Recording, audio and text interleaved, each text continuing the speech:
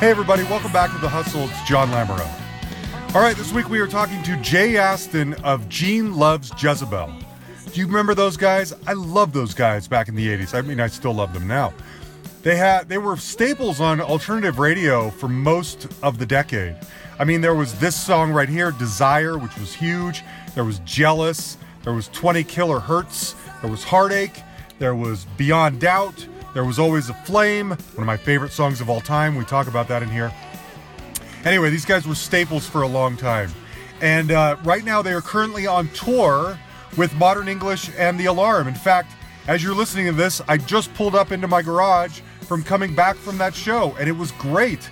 I inadvertently had all three of those acts on this show in the last month or two. I didn't plan it that way, it just worked out. Anyway, as you may or may not know, so the Gene Loves Jezebel were twin brothers, Jay and Michael, and they are not in a good place, and they haven't been for a very long time. And Michael is Gene Loves Jezebel in the States, and Jay is Gene Loves Jezebel in the UK. It gets a little confusing and a little tricky because they both put out albums under the name Gene Loves Jezebel, but they have nothing to do with each other. In fact, a couple of years ago, Jay put out an excellent Gene Loves Jezebel album called Dance Underwater. I highly recommend this album. You know, sometimes you don't know what your favorite legacy artist is going to come up with in modern times, but he nailed it with this one. So anyway, we tried talking about the whole career and this tour that they're on and this new album and the good times. Unfortunately, as you'll find out, that relationship with his brother Michael really overwhelms pretty much everything. It's unfortunate. Anyway, they are on tour. I believe he normally lives in the UK. He's a little dubious about that on here. But when I talked to him, he was having an off day in LA. Now, you guys are coming through Denver. I'm going to see you on the 9th of just in 2 weeks here. I cannot wait. I've never seen you guys live before, and I'm so excited. Oh, okay. Yeah. Well, hopefully we don't disappoint. Yeah, I doubt you will. I don't know how you could do that. So I wanted to tell you when I first became sort of aware of Gene Loves Jezebel, and I had heard the name, and I think I'd heard a song or two, but when it really crystallized that this was something I liked was when I heard Desire in She's Having a Baby, that movie. All right. Uh-huh. You remember that? I do. Yeah. Yeah. That was a major moment for me. And in fact, about a year ago, I even had Tarquin Gotch on the podcast, and he was John Hughes' music supervisor at the time. Oh yes, I remember. Yeah, I wondered because a lot of the artists that ended up in John Hughes' movies were artists that he was managing. And I wondered if you were managed by Tarquin, or what was the story there? Do you remember anything about how that even came to be? Well, I remember that it was the film before they wanted one of my songs in. Okay. I think, and I can't remember what John Hughes film was before that. I think it was Some Kind of Wonderful, maybe? I think it was maybe that one, yeah. And okay. For some reason, I didn't like the sound of that one. I can't remember why. Okay. Maybe it's 6 Degrees. Was it that film you're all 6 degrees away from Kevin Bacon? Oh, yeah.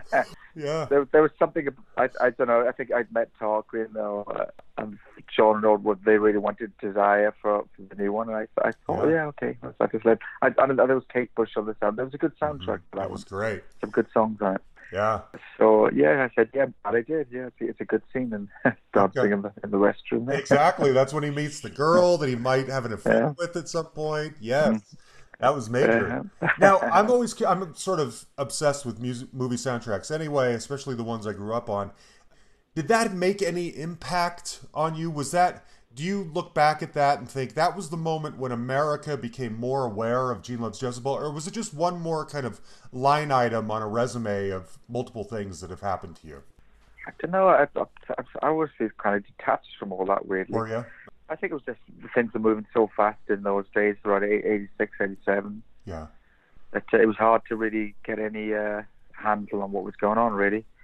We were just so busy. We were constantly touring, or doing videos or photo shoots, magazines. It was constant. So, no, it wasn't one of those moments where we're touring Modern English now, where that film, and they did I Met With You, and which they could feel it tangibly. It was a massive change in their lives, So I didn't have that kind of earthquake moment. Okay, yeah. The movie wasn't a giant hit, and the soundtrack didn't go, platinum or anything. But I just wondered if you look back on that and thought, oh yeah, we started getting more gigs, or we started hearing from more fans, or whatever. If there was any kind of a turning point that came from that, it's fine if it didn't. Yeah, it probably did. I just can't remember quite. We just seemed to be getting bigger all the time. And so it just seemed like a natural thing to us. Okay. So let's talk about this tour. I mean, you guys, Gene Loves Jezebel, Modern English, and The Alarm, 3 of like my favorite bands ever. Now I don't want to dwell on it forever, because I know you probably have to talk about the issues with Michael and everything a lot. But my understanding is that you are Gene Loves Jezebel in the UK, and he is Gene Loves Jezebel in the US. Is there any potential issues with having you come and tour North America the way you're doing right now? Well, the way it's worked out legally, I mean, it's a long story, painful story, but I won't bore you with. But basically, we have to call ourselves J. Aston's Gene Loves Jezebel in the US. Okay. Worldwide, we're Gene Loves Jezebel. All those albums, all the songs I've written, to the fans for Gene Loves Jezebel. But the US, because he's been touring around here for the last 15 years as Gene Loves Jezebel with numerous different players. I'm very proud to be with Pete and James, Chris, are the same guys I've always worked with for many years. Yeah. We're the sound we are. That sound people recognize it, as you will witness when you come to see us. You immediately go, oh my God, it's like watching U2 when they plug in the U2, nobody else. Yeah. That's what I feel about it anyway, Yeah. I'm not looking for. I'm not really interested in my brother's reinterpretation of my songs and my words. Yeah. Just because he didn't get to sing them, or didn't. I mean, he used to mime to my vocals and videos, so he'd do anything, as far as I'm concerned. Yeah. Yeah. When he mimed to Suspicion, that song Suspicion, that my vocals, I was just about to leave the band. That was the last straw for me, but he just beat me to it. Oh, really? So she left before I did. So wow. Yeah. So when you guys were at that stage where you were both wanting to leave, was it because of the tension created by the two of you, or was it outside forces in the music business? Like, this just isn't fun anymore? No, it was just very, for me personally, it was very painful. Trying to, I mean, if you look at some of the videos, if you're that interested looking back, you'll often see like at the Ritz and those kind of things on MTV. I'm trying to sing a song, and I've got this guy jumping in front of me all the time, Yeah. It just got very difficult. When I wrote The House of Dolls and Kiss of Life, and look at all those albums, I always had to deal with this guy that was coming in very late, who didn't play guitar, and would quite happily take credit for everybody else's efforts. And I just got bored, tired of it. It was exhausting, especially when you're touring as heavily as we were. Yeah. And those songs mean a lot. Every song I've written is about somebody or something that's real. Yeah. With the exception of Who Wants to Go to Heaven, which I wrote for a soundtrack. Who wants to go to heaven? Who needs to ask or reason why? Who wants to go to heaven? Who needs to live forevermore?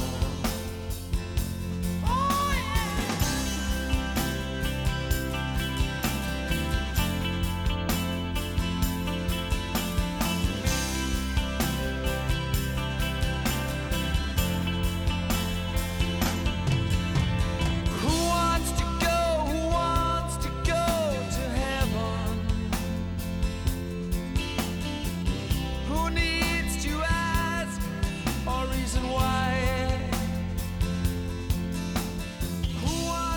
when I got someone else, one of the better words, fucking with it, you know. Yeah.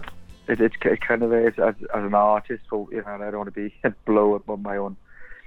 So what I feel, what I do is unique. I don't think there's any other band like Gene Loves Jezebel on the planet. No.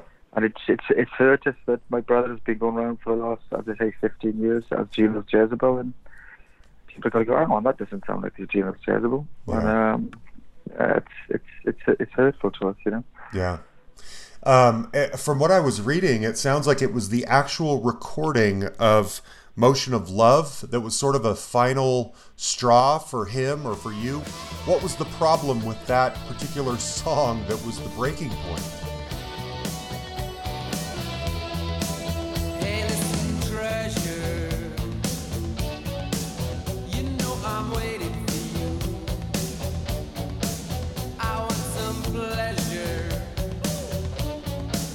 I love those things that you do. Oh, yes, I do. You know that it's true. I know what I want and I know how to get it. So come on, baby, let's do it again. I feel your motion of love. I feel the motion of love. I feel the motion of love. I feel your motion of love. Pretty angel, you've got a rhythm that's blue. You could not Well, we'd written, I mean, my brother was in the US. We'd written all those songs in England, and we came to the US to record Jimmy Iovine, and he added his part. And as far as I'm concerned, a lot of the songs are gorgeous and those things. I didn't need another vocal on it. It actually spoiled the effect of it when you actually had someone doing the root note of the song. The fans love Motion of Love, so it doesn't matter what we think of it really, but we're not that fond of it, although we enjoy playing it these days, ironically. It's actually fun. But I didn't like the part, you know, do you know what you want to know to get it, which is a Johnny Rotten line or whatever. That's where I found that. And having to triple track the chorus vocals. I mean, if you hear the demo of that song, you'll get more of the essence how it should have Oh, sounded. really? So it was a bit frustrating. But people love the song, so it Yeah. doesn't matter what the artist thinks, so it doesn't matter, you know. Yeah. So do you play that song on the tour you're on now? Yeah, we are. Okay. We've only got 40 minutes, sometimes 30. We had 30 minutes the other day because we're the opening act, obviously. It's a long climb up for us now after we've been away for so long. Yeah. And people realizing it's Jay Aston, James Stevenson, Rizzo. It's not just. I hate having my name above the band. I don't think we're a band. Yeah. That was always the big difference between my brother and I. He was constantly trying to promote us as if we were Wham. To me, we were a band, you know. So I don't like that so much. But yeah, it's climbing back up, and we're fortunate to be the two bands are great to tour with, a joy to tour with, and we're loving it. As you'll see, it's pure joy. Good. I'm so glad. I can't wait. So this leads me to another question, though. When on this tour, I think you know this. It's difficult for outsiders like me sometimes to know, because you both sound similar and even look similar and everything. It's sometimes difficult to know, like, what song would Jay take ownership of versus Michael? For instance, I'll give you an example. My very favorite Gene Loves Jezebel song is "Always a Flame." Now you must tell me how it's been, for I have walked along the narrow windy way. You'd better hurry, your time is now. What was that worry? It's warm, it's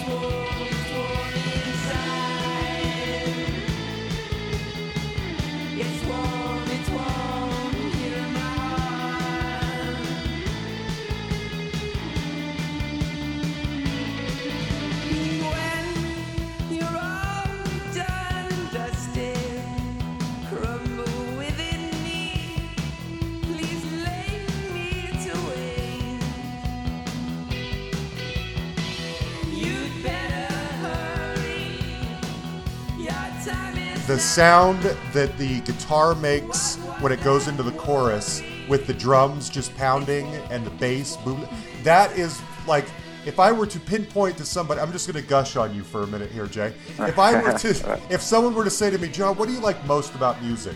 I would play them that part and I would say, do you hear what all these instruments are doing at this very moment? That is my favorite thing that is possible in music. That moment right there. You know what I mean? I'm glad you picked up on the bass. That's a weird song, that, because my brother ended up singing that, but almost he kind of bullied his way onto that song. Because because if you hear the originals, I sing about 3/4 of that song. Yeah. But within the studio, he kind of just pushed his way onto it and sang the whole thing. Does that make the set list? Do you play that song? No, sometimes we play. We played in London the last time we played as an encore. Okay. But because we've only got 40 minutes, it's pretty tough. Yeah. To get the songs on there, you know. Yeah. See, this is the problem, the conflict that I'm having is that I want to heap praise on you for certain songs and certain moments that I love, but I don't know whether they're your moments or they're his. That's a band moment. I mean, all the music is the band. I mean, my brother's not responsible for any of the music. He doesn't write music. He doesn't play anything. Okay. So that song's a lot to me. The lyrics, the Poison Girls are all they're all to do with my memories of the band, the Poison Girls. Okay. And Sister Susie, all that's my memories of Susie Banshee, and You Better Hurry, Your Time Is Now. They're all my lyrics. You know. Yeah, okay.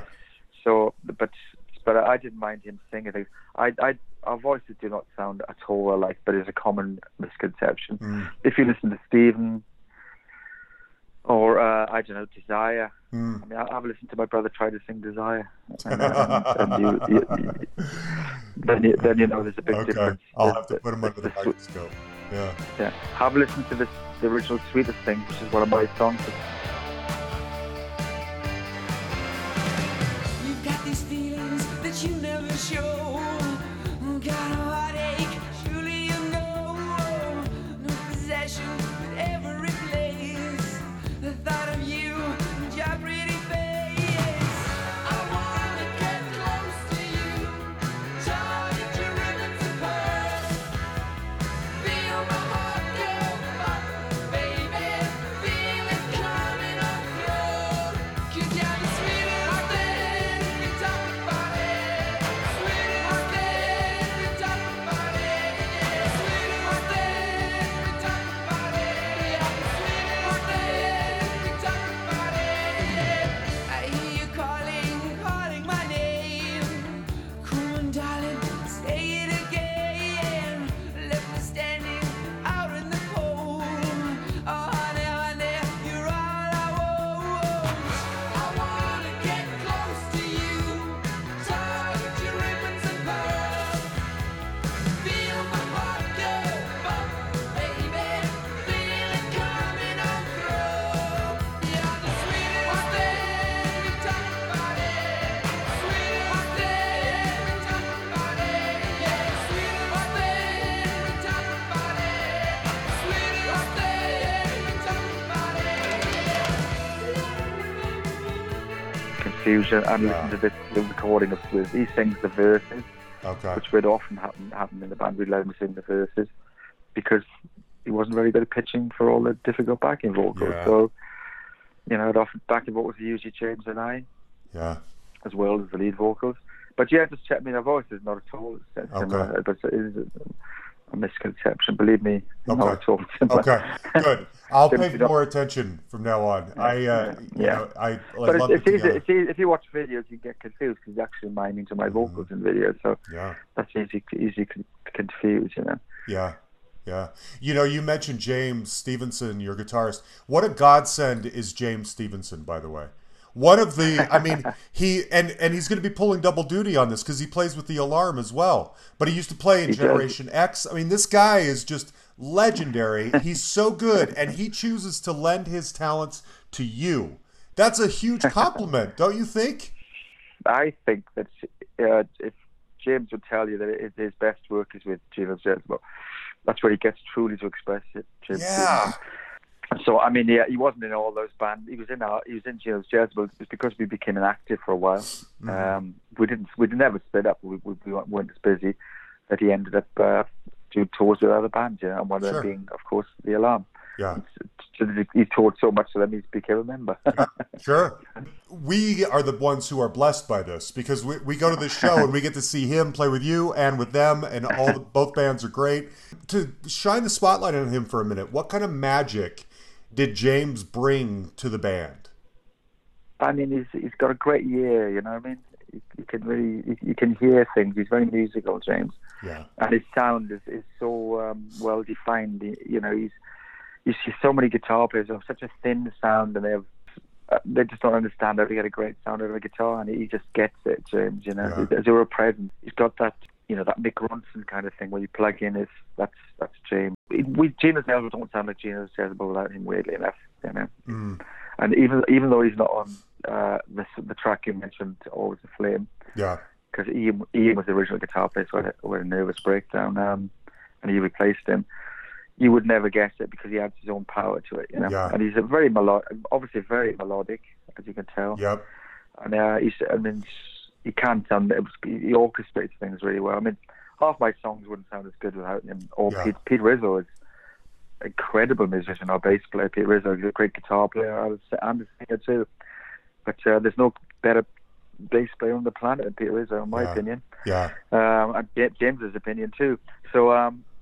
So James is amazing. Good. I mean, the fact that people pick up the phone and call him when they need help. Yeah.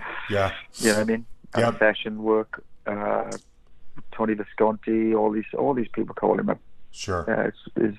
So I don't need to say anything really. Yeah, he's the man. Yeah, exactly. Yeah. We've written so many great tunes together. We Break the Chain, Love Keeps Dragging Me Down. There's so many tunes we're proud of we've done together. So Speaking of tunes you're proud of, I love Dance Underwater.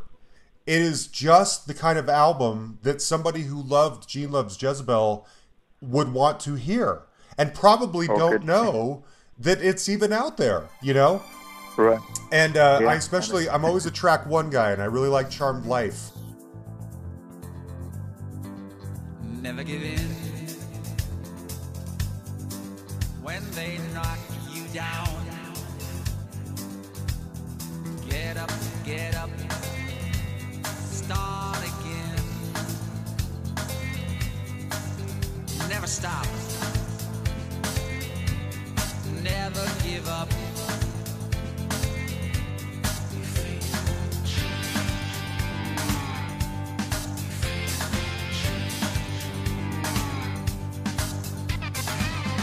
You lead the charmed life. You lead the charmed life.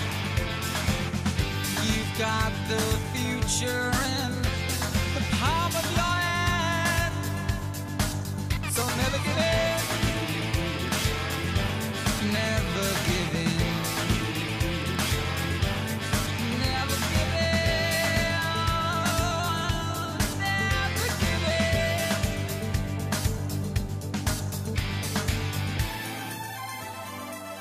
At this stage, one thing I want to just make sure that I put in a nice plug for it. Are you going to play a song or two off the new album, or is this mostly a greatest hits type show?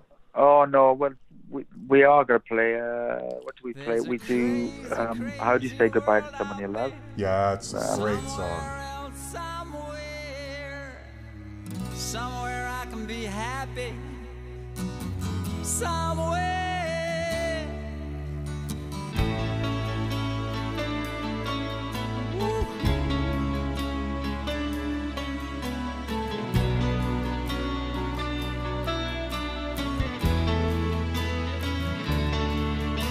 My God, she said, what have you done? You brought shame and scorn from everyone. You ruined everything in my world. You've donned the cloak of the vagabond, that black-hatted thief that's here and gone. You've learned to twist the knife and smile. My love has lost its glory.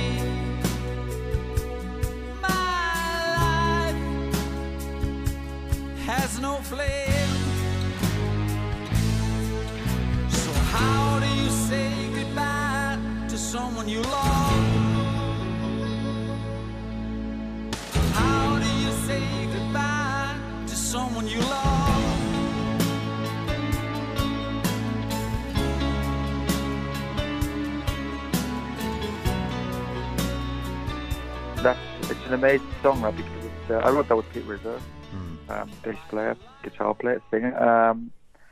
And it's a weird one because in Europe we're ending the set in that we're getting such a reaction to it, which is very unusual to end the set with a ballad. But it's such a powerful song, you know.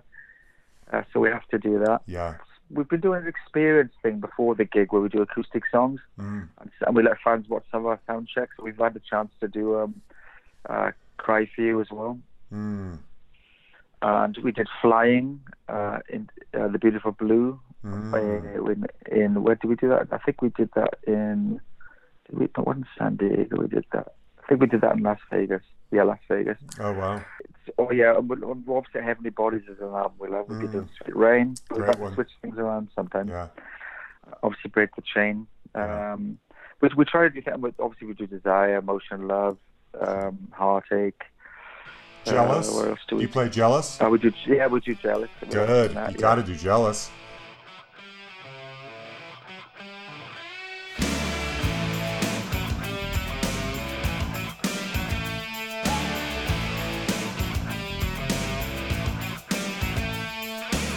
I really notice that you don't sleep at night.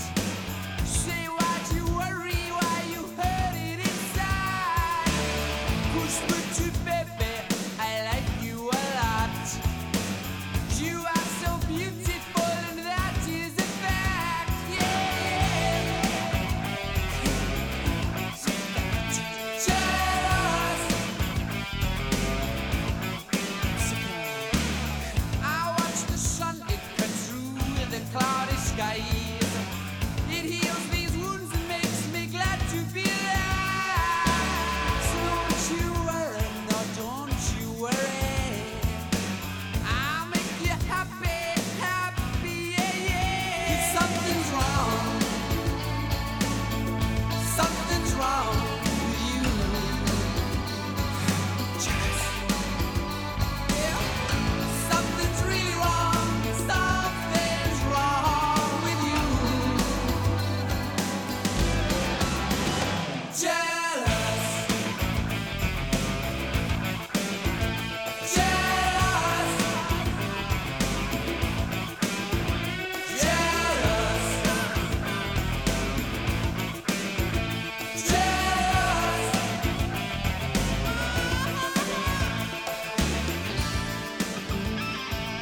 I was going to ask you, I mean, that was, so Kiss of Life is the album that came out basically after Michael left, and it's you kind of keeping the band going. And Jealous is really your highest charting success in the States anyway, which has to be kind of odd, but if anything, it's also vindication that you were correct in keeping the band going.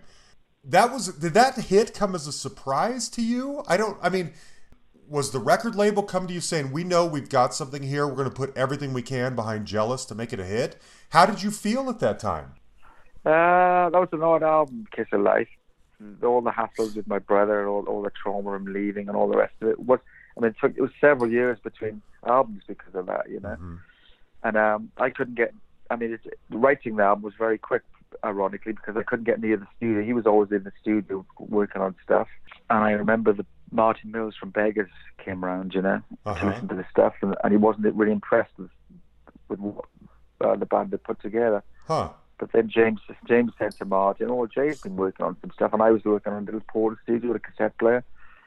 So I played him that stuff, and he was like just blown away. So when my brother left, they didn't blink, Geffen or Beggars, they didn't blink. They were like, oh, he's gone. So what? So yeah, I wrote it pretty quickly, that album. But it's James's riff. If you want to talk about James Stevens, that's such a distinctive guitar player. You could write anything then that make it a hit probably. So good. But, great riff. Yeah, it was. And then we recorded up in San Francisco, and then the earthquake up there. We were working with Paul Fox, and we didn't really get along with Paul Fox. So we ended up basically re-recording, or re-recording a lot of the tracks again in London with Tim Palmer. Very expensive album to make that. Really. But as you say, Geffen, they all believed in. They put a lot behind it, and it was a number one alternative song in the charts. But Desire was the number one college radio song the year before or whatever. So, I'm sorry, in '86. So. Yeah, you've had some So we did. success. I knew we had a following. So Good. Yeah, I'll going back to me again. I remember so well when you're young and you're with your friends, and sometimes you end up at like parties at strangers' houses, and you're kind of like, how did what's going on here? How am I going to get home? I don't know any of these people, and I remember so well being at a party at this girl's house that I didn't know in high school, and she didn't go to my school, and I was like, how, where am I, how are we going to get home from here? I don't know where I am. And MTV was on in the background, and Jealous came on, and it gave me this sense of like, you know what, everything's going to be okay because a song I like is playing right now, and that makes oh, everything great. better. You know what I mean? Yeah, totally. Awesome. Oh, I will never forget the way that hearing Jealous in that moment made me feel like it's going to be fine. We'll get home eventually. Don't worry about it. It's That's good. great. Yeah. Anyway, I would Okay. say Immigrant is a perfect record. I love Hmm. Immigrant start to finish. That was produced by John Leckie, who has a Hmm. lot of great credits. Yeah, credit. He does. Yes, how did he get involved with you at that time? Well, we started recording the album with John Brand, who did the first album. Uh huh. And there's an excellent version of Always a Flame, actually, which would have been a massive hit if it had been released, in my opinion. Oh, really? But Terry, we had a brand new A&R guy came into Beggars. The Beggars were just about to drop us, We Yeah. were not, after the first album didn't even come out in the US until Right. after House of Dolls, which confused some people. People thought it was a new record. But a guy called Terry Hollingsworth came in, and he was a fan, and he managed to say to Beggars, "Oh no, we should get John Leckie to produce this." And he was very friendly with Pete Wiley for the Mighty Wars. Remember the Mighty War? Mm-hmm. They were cut, and so they'd been working with John Leckie, and I think he asked John to do us. And I saw John when we were doing the last album, actually, when we were doing Dance on the Water. He popped in to see us, weird, Really? So yeah, so he'd got a bone, and it was done in freezing winter. We were all unemployed at the time, pretty sure. Mm-hmm. And it's a funny album, Immigrant, because the actual album cover, people see it as a great goth album, but the way we look at that cover, the picture on that cover is over a year old. My hair had grown long by the time we did Immigrant, but Beggars wouldn't pay for a new photo session, so we just used an old picture. Really?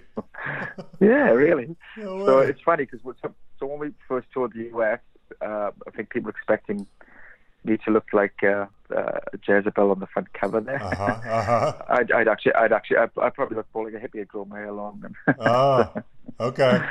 Yeah, you guys. Now the look. You mentioned the look and the sound, goth. These are things that are hallmarks of classic Gene Loves Jezebel. How did you stumble on your sound? I mean, you mentioned Susie and the Banshees earlier, and I think I've read in other articles you referenced The Cure. I mean, these are bands that did that kind of what you were doing too, merging this pop sound with the goth style. Yeah, well, we were none of us. Well, goth wasn't a term when That's we were what all I coming mean. out, So how did you yeah. stumble on this? I don't know. Really, it was I just think it was a reaction against everything else that was going on at the time, which was just to wear black, I suppose. Okay. And everyone's searching for your identity. I don't know how it happened, really. It was just one of those things that came together. For people liking the same kind of thing and not being able to put their finger on it, not being able to, compartmentalize what all this bands together. Because there's a loose fit of all this bands, like The Cure, The Cowards, and all these different bands. Mm-hmm. None of them sound the same, really, but No. fans would like all those bands, which is Yeah. weird, yeah. I mean, they like Depeche Mode, and they like Gene of Jezebel, and they like, none of them are actually similar music. Yeah, right. Yeah, I just wondered how you guys, when you're young guys and you're thinking, I want to be in a rock band, and you're starting to pick up instruments and you're writing songs, what influences where you end up when you start merging these things together and you think, yes, this is the sound that we were going for? What caused that to happen, I feel I mean, for me, I've said this many times before in the past, but it was just don't sound like anybody else was number one. I mean, I've always sounded like me, even if you play our very first, things we ever put out. I play upstairs, for instance. That's me singing. Yeah. Upstairs, a voice is calling, must be mother, holding me so tenderly, obviously my lover.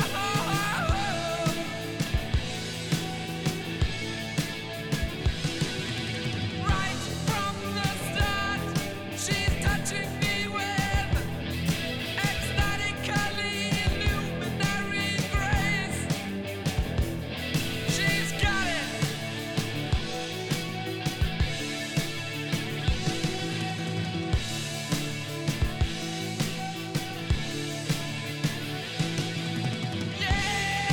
Yes, my heart. Yes, my heart. Mom calls me a name. She calls me the queen. A friend to hold me, a friend to please me, queen. I see it. And as far as the look, I've always been into clothes, so that was easy. I used to do the band's makeup, the hair, and everything early on. Yeah. So not even early on, a lot of the way all through the 80s. So it's just to express, trying to find who you are. Isn't it? Yeah. That's what the journey of life is. And for a musician, you tend to focus it. You are focused upon, and it becomes your signature. Yeah. Almost like, for want of a better word, your brand. Yeah. Yeah. So a bit of luck. I got called Jezebel earlier on by accident. I thought my name was Jezebel, Right. and that was just pure chance. And I like Gene Vincent, so I thought, Gene Loves Jezebel. That's a good name for the band. There you go. So those kind of chance things come together, Yeah. So, You talk but about. you Go ahead. yeah. One is just searching for one's own identity. That's the purpose of life, really. I think. Yeah. Trying to find out who the hell you are. Yeah, so true. You talk about not wanting to sound like anybody else. It's my understanding, as we kind of touched on earlier, it's the recording of the House of Dolls album where things between you and Michael become tense. And I believe part of that is because he, or maybe both of you, start feeling like you are sounding like other people.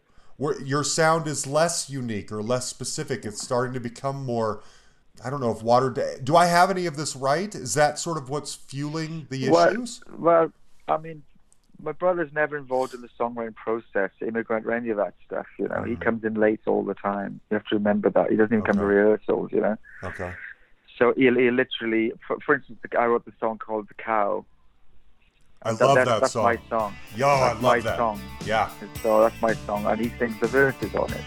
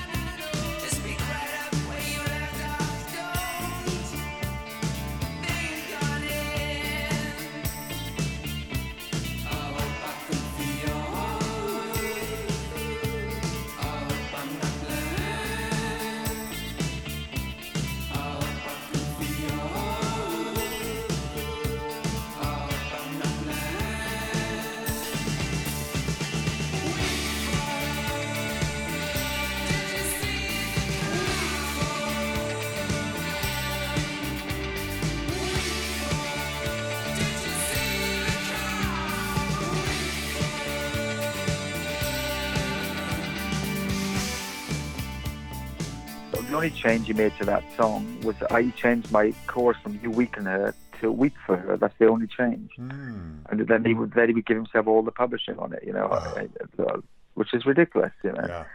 that's what we have to deal with. Songs like Stephen, I don't need him to sing. I never ever told him what the songs are about. So if you ask him what Coward's about, he can't tell you. Or if you ask him what Stephen's about, he can't tell you because I've never told him what the songs are about. Interesting. Because they're personal to me. We're Southern boys with Western smiles. We've got it where it counts. See it for miles. Our hearts are gold and our teeth are clouded.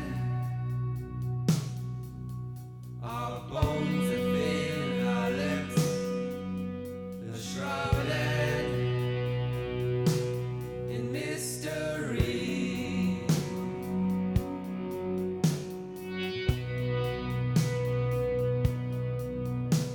Stephen smiles, my heart just seems to grow.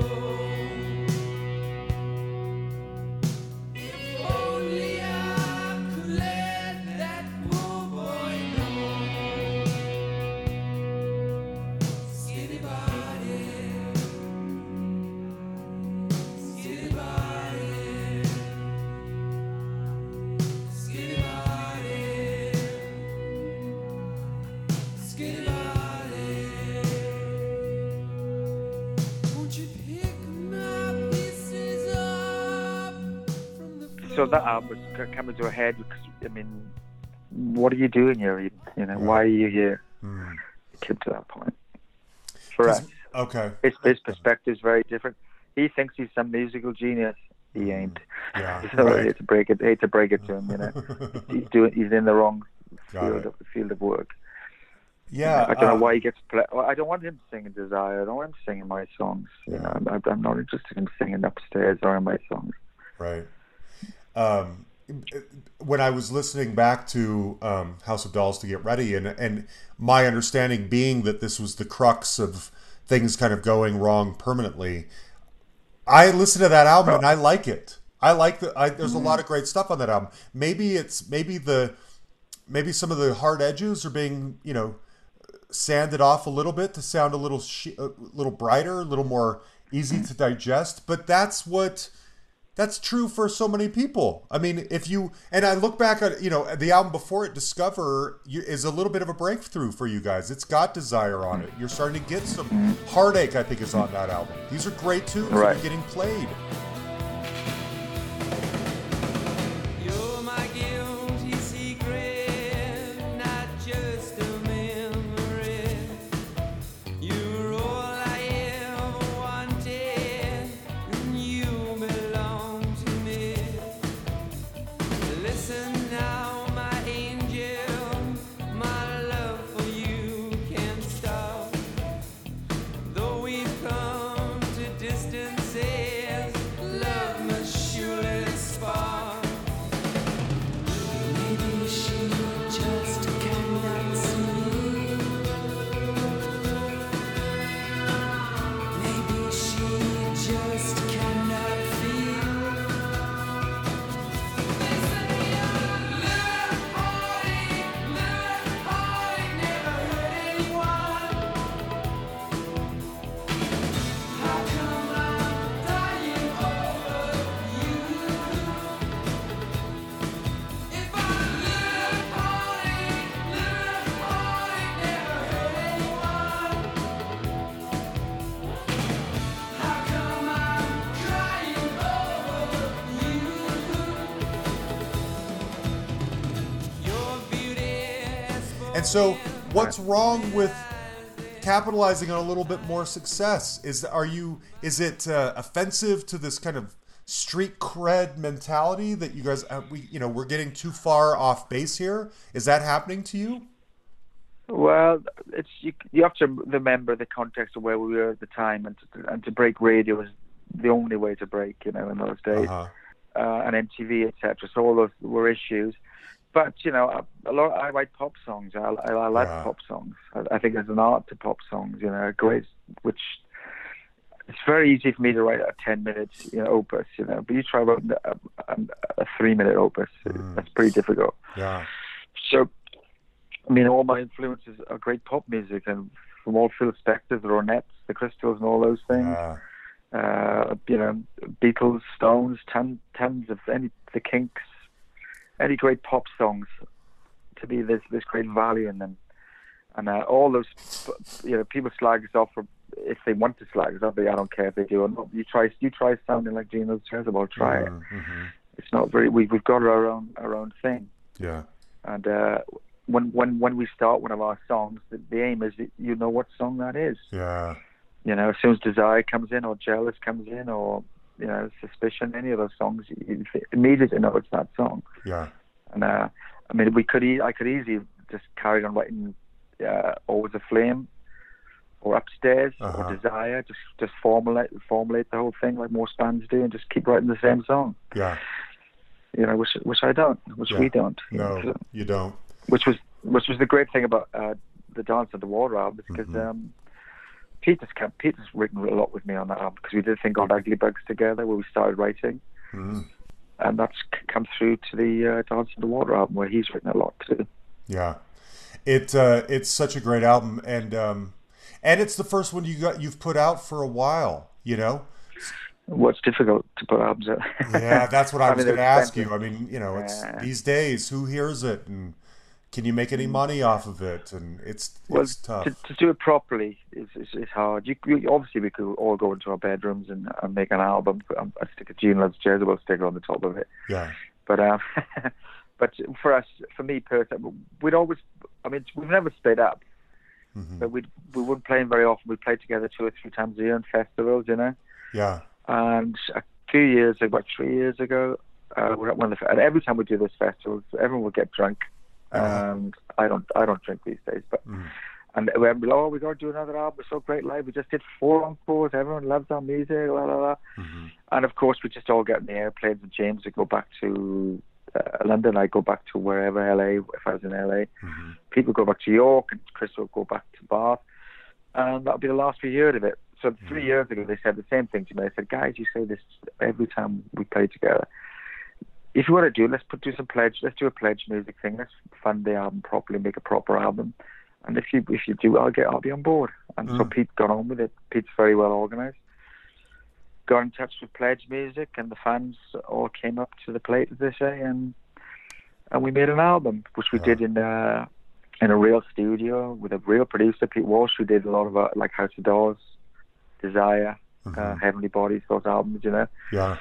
It was done properly, and good. It was, and so that's why it sounds a good album, because it's an expensive album to make. Not many bands could afford to do that, but luckily the fans came out and paid for it. How was your experience with Pledge? Because they've had good and bad. Lucky. I just talked to Robbie Gray from Modern English a couple weeks ago, and his experience was not as good. I mean, his experience was fine. The company itself got in trouble, shortly after. Yeah. We were lucky because obviously we made our album and everything got paid up and everything was great. A few months after, then you started hearing rumblings of trouble. And I know, Marty Wilson Piper, for instance, the guy who used to be in the church, he's had problems. And we just got lucky. Yeah, well, good. So, our experience was fantastic, but I wouldn't recommend it right now. Yeah. I don't know, are they still around? I don't know. Yeah, I don't know either. Sounds like they were in trouble. Yeah. Okay. Let's talk about some of the lean times, because Kiss of Life comes out and it's got Jealous on it. It's a hit, and then the follow-up album, Heavenly Bodies, comes out, but eventually things kind of die down.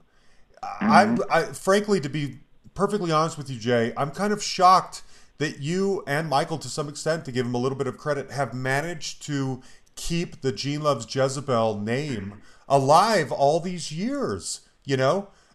Despite the challenges, despite long periods between records, despite the ups and downs of the music industry. How have you done that? It couldn't have been easy. It's been difficult in some ways, but it's no choice. I mean, there's so many artists that like what we've done, I mean, the Smashing Pumpkins invited me to come up and sing Stephen a few years ago, in London. I heard about that.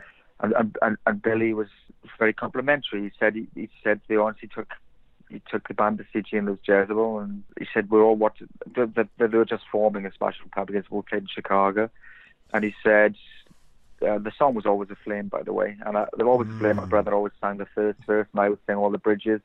And as soon as my brother started singing, Billy said to the band, or to his band, that guy cannot sing. Oh, and as soon as I started singing, Billy said to the guy, this guy can sing. And then he just invited me on stage to sing Stephen or whatever, you know. Yeah. And that's it. So when I get people comparing our voices, I kind of like, you're crazy.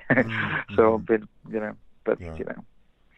So it's fun. I mean, I don't know why my brother keeps it going. I do not know, because it's my band. I invented it. It's my songs mostly singing. Yeah. He's got. I don't know if he's singing any of his. I don't know. I don't know either. I've never seen him, but I mean, just the guts it takes to persevere all this time through the highs and the lows. Time is just you just roll with it. Really. I mean, it's surprising. You look back and so much time has passed. I mean, I'm a musician, and I do my acoustic thing, which I will be doing after this tour. I'll be touring again. Nice. Which is a completely different thing. When you see us, you understand. I've seen clips on YouTube. It's beautiful. Oh yeah, thank you. It's a very. This is the Gene Loves Jezebel with me that's all my energy. All have very high energy, and I literally don't stop moving for an hour.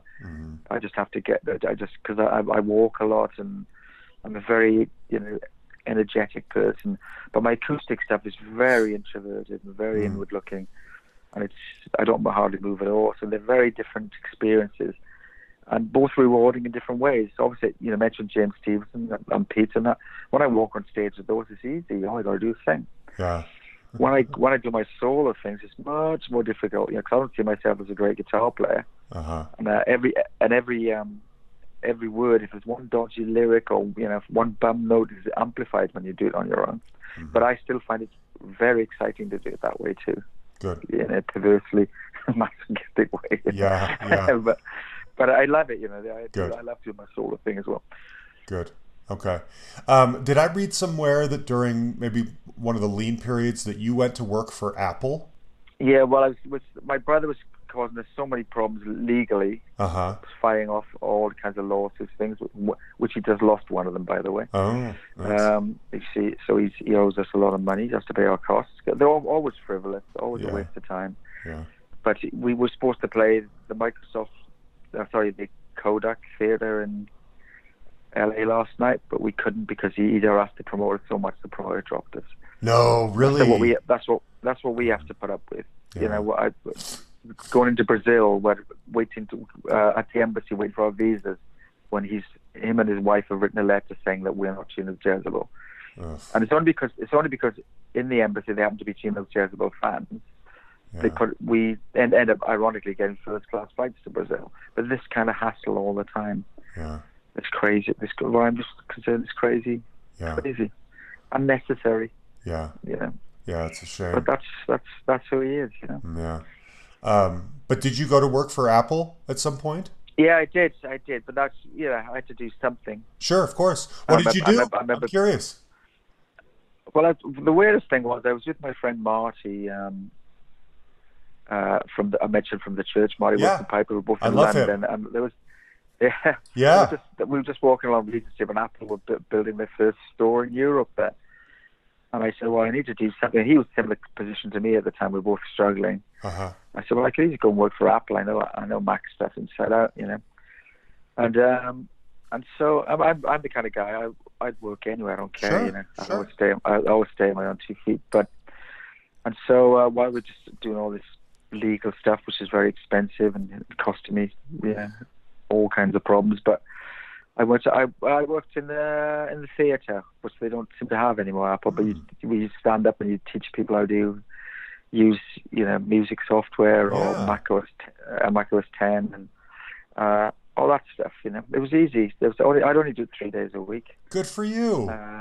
And it was it was great. It was a great experience. Excuse me, I got this cough. Yeah, that's okay. It's incredible people I'm still friends with, and Man, I would pay good money to have Jay Aston show me how to use a Mac, That's Well, great. the funniest thing was there'd often be people from California, from the corporate end, that always come and see me. They just asking for autographs and things. And Yeah. it was so funny. Yeah. But yeah, I kept it low profile. It was just something to keep me Sure. afloat. Well, we all have for to do 5 or things, 6 don't years. we? Yeah.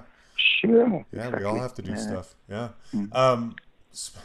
Speaking of that, I think I read, maybe it was on your Wikipedia page. I'm not even sure.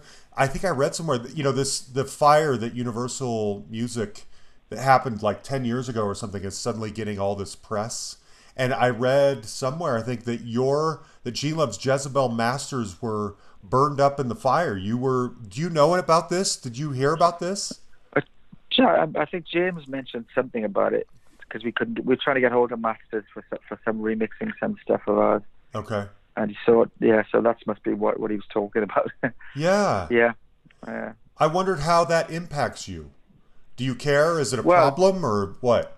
Well, it's one of the, you can't do much about it now, can you? No, you sure can't. No. It's sad, but there's nothing you can do about it. Yeah. Okay. So I can't. It's like it's the same. It's the fall of the music industry. There's nothing you can really do about is. it. It's just where we are. Yeah. So crying about it. Yeah. So true. So true, man. Okay. I want to know over the years, I want to hear some of your favorite stories. When you look back, I'm sure you've interacted with some heroes over the years. I'm sure you've played shows you can't believe. I'm sure writing a song has been a really cathartic moment. When you look back, what are some of the highlights over all this time? I mean, I've always loved Bob Dylan. Oh. So playing with Bob Dylan was fun and funny because he opened for us because he needed to get somewhere to the next town or something, and he asked us to switch places. Bob Dylan opened for you. Well, that's because he wanted to go. Right, but still in Buffalo. So that was great. When was that? I would never have put you two on the same bill, to be honest. It was one of those festivals, it was in the summer. It was in Buffalo. I can't actually, the Fix were on the same bill too. Oh, love them. They were playing a different stage. Who else was on there? It was like a hip hop band on it. I can't remember the name, but yeah. So that was pretty memorable, and I can't remember where I got the camera, but James has got a great poster of Jimi Hendrix. Sorry, a painting of Jimi Hendrix, and I filmed the guy actually painting it while he was doing it. From that day too, so that was a great day. Nice. What other days? Okay. Did you? I don't know. Are you a big Bowie guy or a Mark Bolan guy or a Brian Ferry? The thing. Well, I can. There's a lot of questions there. I'm sorry. I just wondered if you ever met any of them. I've said hello to Bowie. I've never met Ferry or never. Mark Bolan died before I could ever meet him, but. Right. Ferry's an interesting one to me because the Roxy music changed modern music single-handedly. He's a very stylish man. Ziggy Stardust and Roxy's first album came out within a week of each other, and Ziggy Stardust is a very good album, of course. But that Roxy music album changed the game. Yeah, there's a model on the front cover. Fashion became a thing. They're very good dresses. I mean, sonically, Brian, it's no accident that Bowie used Brian Eno for all those classic Berlin albums. That's Roxy music. I think he was very threatened by Brian Ferry. I actually was quite jealous of him back in the day. He rushed out his solo album to compete with Ferry's solo album. But Bowie, I think, always had more drive to be famous or remain a star. Ferry's pretty relaxed about it already. He doesn't care about mass fame really. So it's interesting. Yeah, that is interesting. Okay. So obviously Bolan's influential too. Yeah. I do cosmic dances sometimes acoustically. Oh really? I could see that. You do well at that one. Yeah. That's good. It goes down well. I like it's a lovely song to sing. Yeah. Good one. Okay. So I've met them. I was a Led Zeppelin fan when I was a kid. And so I met Jimmy Page once, and he was very nice, But generally speaking, I don't chase after to be. I run away from people. Yeah, famous I people generally. I don't really want to meet them. But sometimes you're I was in the Viper Room, a very small space downstairs. You couldn't not say hello because you're that close. So. Of course. Okay. I just wondered what some of the highlights, when you look back over your career, what they might be. This is a weird thing, really. I mean, I just live in the moment all the time, really. I don't really reflect in that way at all, really. Okay. I'll be excited what I'm going to do after this interview. That's what I'll be thinking. I'm going to go for a hike at last. I got a day off. I can go for a hike. There you go. So, but I love being on stage, and every gig that we play really well is a real highlight for me. I'm touch wood, which I'm doing right now. For the last year or so, we seem to be on top form. So hopefully I don't lose my voice. We'll be fine. Yeah. Where do you live? We're getting older, So I don't know Absolutely. if any of us will be around in 10 years' time. So you want to cherish the moment. Yeah. Where do you live full time?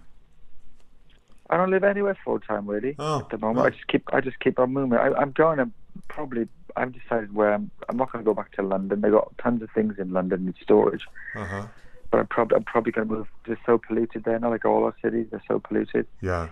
I'm probably going to move either to Wales or somewhere in the countryside outside London. So yeah, I'll just keep moving. I don't like being stuck in one place, to be honest. Yeah. Okay. Yeah. And I don't know. Are you married? Do you have kids? Anything like that? No, I'm not married at all. No. I always remain single. I'm a romantic. I'd never get married. There you go. It's probably smart. I am curious though. When you go on tours like this, especially in North America, do you have favorite spots where, like, is there a restaurant that you got to make sure you hit every time, or is there a favorite spot or something? There are places you remember and you hope they're there when you pass through. Yeah. We haven't toured the US like this tour in many years. You know? Yeah. So a lot of the places might not be there anymore. True, that's true. But do you have a spot that you're excited for? I always I like San Francisco a lot. Yeah. I like to play in San Francisco and Chicago. All the classic US cities I like playing in. I lived in New York for quite a while. Did you? So I got a lot of friends there, so it'll be nice to touch base. So yeah, it'd be nice just to go to places I haven't been for so many years. So many weird memories and crazy things that have happened on the road. Insane things. Like every band would have stories of crazy stuff that happens on the road. Right. But all those memories will come flooding back. I believe it. I kept diaries, so they're all in the diary. Good.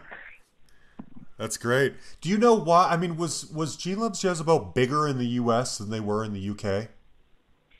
Well, we're getting popular. We have a huge following in the U.K., but the U.S. kind of took away from it because it took so long to get around America, like 3 months to tour it. Yeah. So we kind of neglected it a bit.